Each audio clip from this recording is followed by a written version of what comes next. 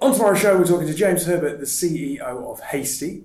First quick question, who do you look up to? Can be personal, professional?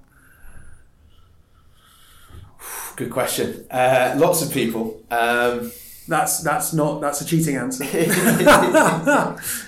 I've got a fantastic chairman who I've been working with throughout my career, who's joined here as an amazing resource and help to me as we're growing this business.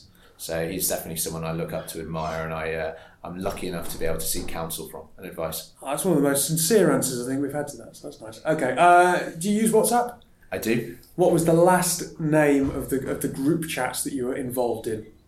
Lads in Hong Kong. Oh, this is fun. Holiday coming up or just being No, on? it was a handful of us went to watch the Hong Kong Sevens some years ago. Right. And it was a chat for that, and we've still got a good bunch of guys in it, and it's a bit of a fun one. Yeah, absolutely. Okay, cool. If you could be CEO of any business other than Hasty, which would it be?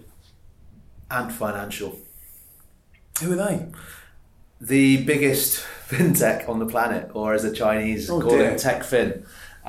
So it was the Alipay. Ant Financial spun out of Alipay, that was spun out of Alibaba.